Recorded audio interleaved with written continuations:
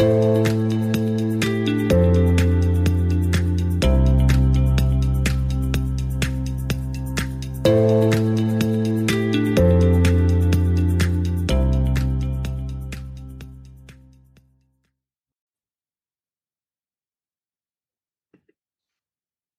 thank you so much for joining me today. I'm so excited to be able to talk to you about diversity, equity, and inclusion in clinical trials and how we continue to advance clinical trials forward. You know, for so long, so many communities have not been representative in clinical trials, which is affecting different populations when those drugs are rolled out to market.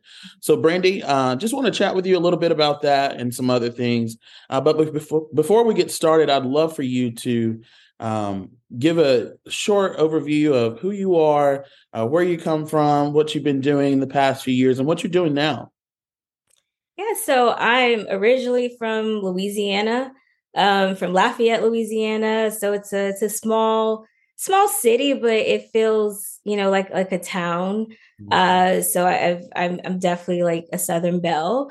Right now, I live in Los Angeles. I'm a clinical research professional.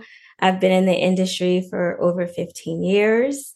I'm also a research participant, and I've been participating in research studies for the last 10 years. I'm also a patient experience advisor, where I help organizations sort of think about new initiatives and programs from, the patient's perspective. And finally, I'm a philanthropist. So I do not only contribute my time, but also donate a lot to causes related to, patient care, healthcare, patient experience, and clinical trials. So you're all in. I love it. Did you touch a little bit on what you're doing now and where you work? I did not. So right now, I work for EmVenio Research. I feel like it's more of a grassroots organization where there's a real focus on rural communities and underserved, underrepresented urban areas of the United States, as well as abroad. So again, a community first sort of strategy, as you will, where we do a lot of community engagement. Before we ever introduce a trial, community engagement is key. Health education, clinical trials, study agnostic education. And so like our goal is to be a part of the ecosystem of that community. So not only do we, we're able to bring, that educational aspect, we can also we do clinical trials there as well. We hire from within the community. So we create jobs. And then we also give back to the community by participating in, various initiatives with, nonprofits, government. So the goal is to become a fabric of the community, in that we don't just come, helicopter in, do a trial, and then we leave. We stay because we want to be a part of the community. We want to be a part of the fabric of that community. And I think that's such key, excuse me, especially with clinical trials today, not just going in and say, hey, we need you to join this clinical trial because we need to check this box. Yeah. And then, really and doing that. Absolutely. Absolutely. And then in my role, which I'm the head of DE&I strategy, we already have such a solid, wonderful, beautiful community engagement model. So I'm just here to, sort of enhance what we do, make sure people understand what we do, improve what we do, and also form really good partnerships so that we can continue to serve our communities.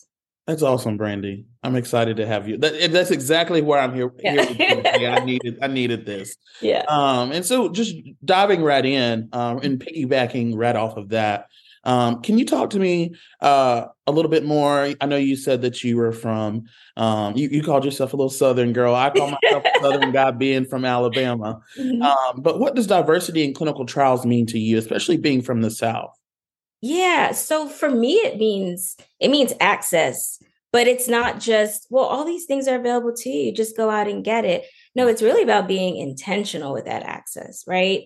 So the same individual that can get fantastic healthcare, therefore access to clinical trials because they go to an academic medical center that's well renowned and doing all this research. I think those same opportunities should be afforded, to someone who lives in a rural community. I don't know, maybe they have a farm, or they're maybe a blue collar worker, or they just simply don't have access just because geographically they don't have access. It's about being intentional in that. Okay, so we need to start from the beginning. Like I said, engaging with communities, I believe that that's key, but also having them amplifying their voices, asking them, what is it that you need? What is it that we can do? Let's partner so that we can give you access to clinical trials. So it's, again, engagement, partnership, and really getting down where the people are. Right. I don't think you can do that from, behind a computer screen. So, and then also like with the protocol, like maybe it doesn't, maybe the way the protocol is designed doesn't necessarily it poses barriers to maybe certain individuals or certain communities or certain demographics, whatever that may be. Right. And so it's about being very holistic about the way that we approach things, especially, in this industry. I like it. That's spot on for me. Couldn't have said it any better. I actually did a webinar a few months ago. Well, not a few months ago, last year in the fall. I say a few months. I'm still stuck in feeling like it's January sometimes.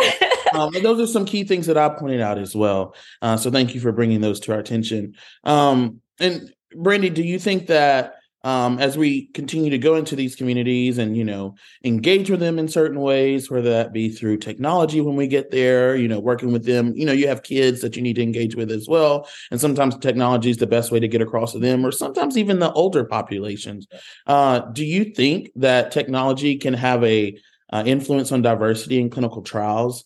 Or maybe you've had an experience where you've had to use diversity in clinical trials? Because I know you mentioned that you were a patient. And if so, in what ways? Yeah, so I think technology, when executed correctly, and I say executed correctly because I think you really need to have your end user be a part of the conversation, whether that's a focus group or whatever it may be. End user needs to be a part of that. And technology may not be suitable for everyone, and that's okay too, right? Right. But I think what it can do is provide convenience. So I put myself as an example. I work a 9 to 5 and I live in LA, but I live in a part of LA that's like really North LA. Right. And it takes 45 minutes to get anywhere. So my primary care physician is in Beverly Hills. That means I've got to travel like an hour to get there. So I travel an hour. I go to a research visit, let's say for 30 minutes, an hour, and then I've got to travel back home for an hour. I can't do that in the middle of my day. Right. So I was fortunate to participate in a study that did exclusively use technology. It was sort of like on my time when I was available. And it allowed me to, this is the beauty of clinical research. I'm just going to go off on a little tangent here. But, I'm in some ways, I could be like a borderline diabetic, right? And so, but I didn't really know. And so the research study I participated in, I had a continuous glucose monitor. So I was then able to track like, okay, that's my glucose, and I all the time, and I could see how the foods that I ate impacted, my glucose. So I thought that was like a really wonderful thing, at least for me. So not only was I able to participate, it was in a way that was convenient for me. And I got to learn a lot about myself. Right. So I think that's one way of probably many that technology is helpful, especially in this day and age when, you can order your groceries, which I do. I can get on demand. Yeah, I can get on demand healthcare. I can do telemedicine. I can have a doctor come to my house. I can have a massage therapist come to my house. Like it's sort of, we're a little bit spoiled, first world problems. Right. But I think that's all enabled by technology. Right. And you have to think about this too. If, you have a 9 to 5, and you're not able to make it, and you have the technology that helps you, go through that trial or go telemedicine, whatever you need to participate in a clinical trial or what it may be. You have to think about those people who don't have access to transportation or other things like that. Absolutely. Technology is definitely going to help them. Yeah, absolutely. Such a great point. Yeah, and when you think about it, and you also have to think about taking time off from work. Mm-hmm. I mean, not all of us are salaried, right? Some of us, we rely on these wages. When you're not at work, you don't get paid. Right. And in my opinion, I think clinical research is a right. I think it should be supported. I think that, people shouldn't have to be penalized for participating in research, whether it's wages. And also think of this. So I use myself as an example. I work a 9 to 5, right? I used to be a CRC, a clinical research coordinator. Mm-hmm. We were not working on weekends. Right. So we worked 9 to 5. And if you were available, great. If you weren't available, I don't know what to tell you. Right. We weren't open. So it really opens the doors for more people to be able to participate in research. Right. Yeah. Thank you for that. And I'm going to go back a little bit now. I first learned of this during my stint in nursing school, which I feel like I should have learned of this in a history book before, but I learned of Henrietta Lacks and the Tuskegee syphilis experiment. And being from the South, Tuskegee is an hour and a half from my grandmother's house. So once I did learn about it, I wanted to talk to her about all these things. What is it like, And I came into clinical research, and that's when I learned that really there was a break in, there was so much distrust in in so many communities, specifically communities of color, including with my grandmother. And people would say, well, why are you going to work in clinical research when it's plagued so many underrepresented communities for so long? Being in clinical research now, the both of us, how do we break down the barriers and build trust with communities of color to know that we need them in these clinical trials to push those drugs or devices to market? Absolutely. So I think the first thing we have to think about is acknowledging that this stuff happened, and also clarifying exactly what happened, right? So I've heard many people say they gave those people syphilis, which is not true. Right. So clarifying what actually happened, also discussing what were the results of that. So what sort of legislation came out? What sort of guidance? What sort of rules came out of those horrible things, that happened?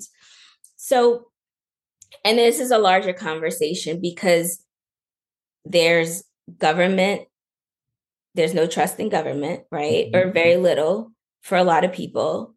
And there's also there's a trust issue when it comes to the pharmaceutical industry. Right. And that has to deal with, the exorbitant price of drugs that come out onto the market and people being able to afford medications that they so desperately need. Right.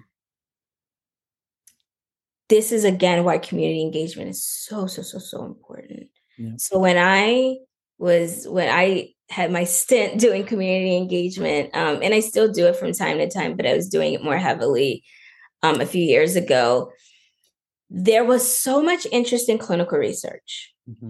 And then we did talk about Tuskegee, we talked about Henrietta Lacks, and we talked about all of those things. And it was a good discussion to have. It just needed to happen, right? And it should always happen wherever you are. It's okay to talk about it. And it's okay for people to still not feel comfortable. That's okay as well. Right. But one thing that I tell people is that, have you ever gone to a CVS, a Walgreens, or your local pharmacy to pick up medication? And they say yes.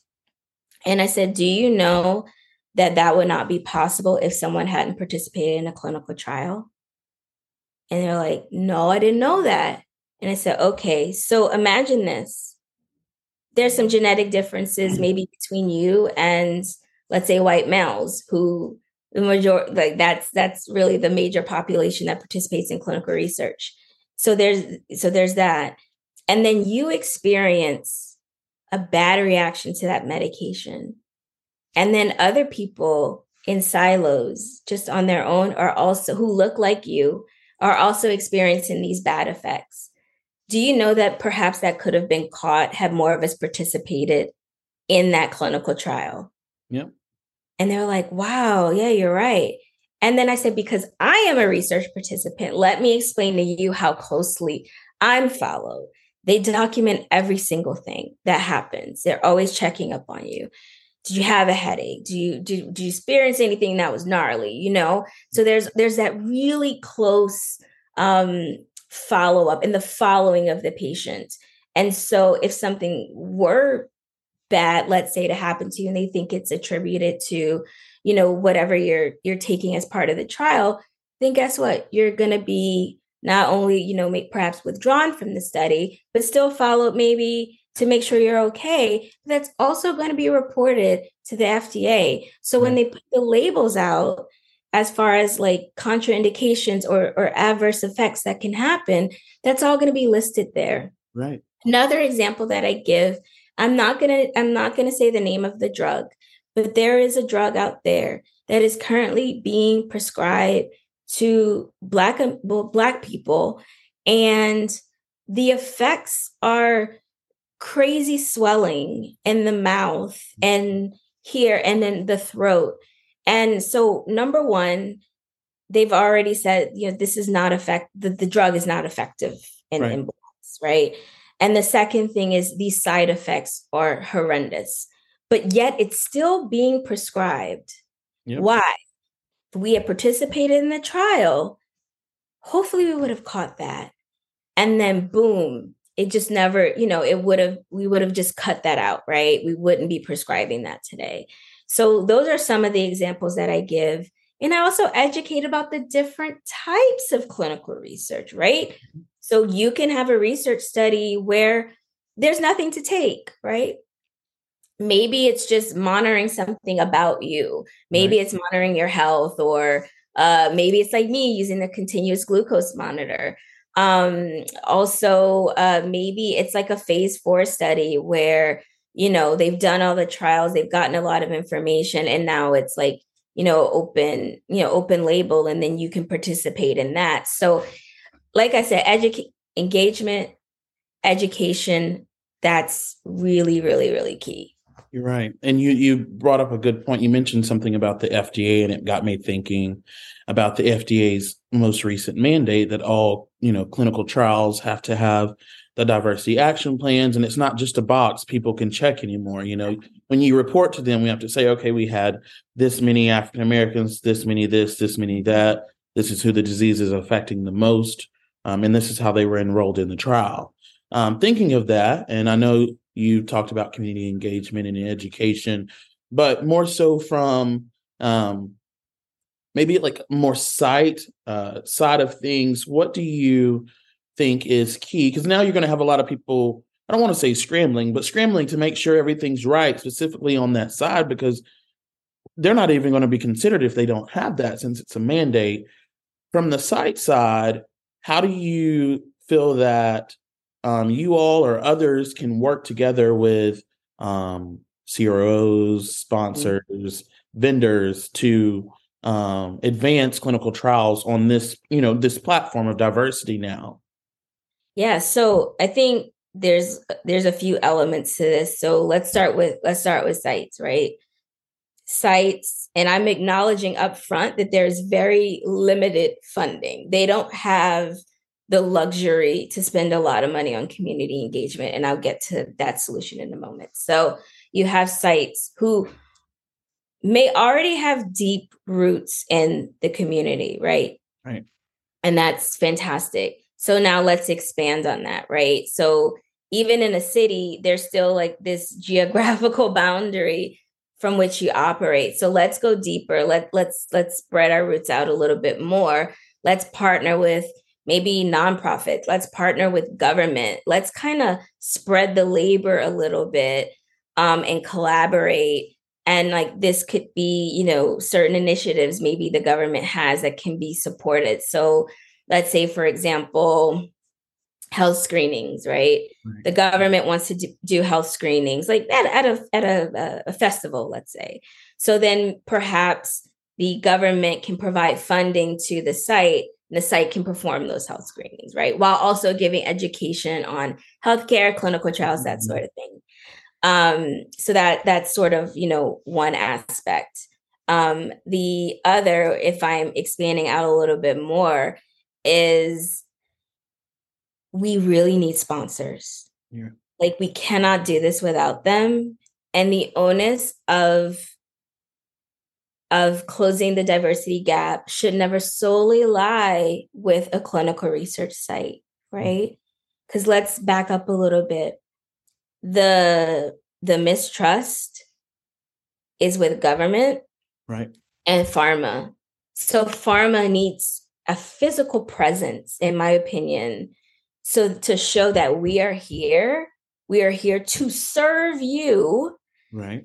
And let's talk about what that looks like. Mm-hmm. So I don't know if that's a community engagement individual or what, but it needs to be ongoing. Underserved communities have long memories. They'll remember who was there, who wasn't there, who wronged them, who did them right. And so it's not just about like money. You can't throw money at this problem. Right. Not this one. You have to physically be there. You have to physically show up, show that you are in it with them, and talk about other things. Maybe a pharma can sponsor a health screening. Maybe, there's a coalition that's created by the pharmaceutical and biotech industry where they're contributing funds, and they have like some sort of committee, like maybe it's a nonprofit, right? And there's a committee of, board of directors or committee advisory group or whatever, who talks about, okay, well, what will the dissemination of these funds look like in the name of, increasing diversity in clinical trials? So I say all that to say it's about collaboration. It's about partnership. But sites need help, not just with, funding, but they need like resources. They need labor. And I think I don't think this diversity problem is hard. Right. I know we talk about it all the time, but my 2 cents, my company, they're doing it. We have a dedicated community engagement manager. I wish I could share with you all of the things that they do. It's mind-blowing, like from Meals on Wheels to bagging groceries to, they just do so much stuff in the community, and it builds that trust. And like I said, it's not hard. We just have to do it. Right. That trust is key. Brandy, I love talking to DE. Same. It's always so good to, hear a different perspective. We both grew up in the South, but we both had different journeys up to where we are now. So it's always good to hear your take on diversity, equity, inclusion versus someone else's or even mine. So thank you so much for sharing your insights today. I'm excited to see where we go in clinical trials with in terms of diversity. And it's going to take people like us and to get down and, really drive that forward. But more so, there's people out there that are like, what can I do? I work for this sponsor, but we have 30,000 employees. Reach out, see how you can help. Even that's just being there for support at that time and to educate yourself on how to move forward and how to, bring about that change. So just wanted to thank you again today. This was great, and we'll talk soon. Yeah. All right. Thank you so much, Darious. I'll talk to you later.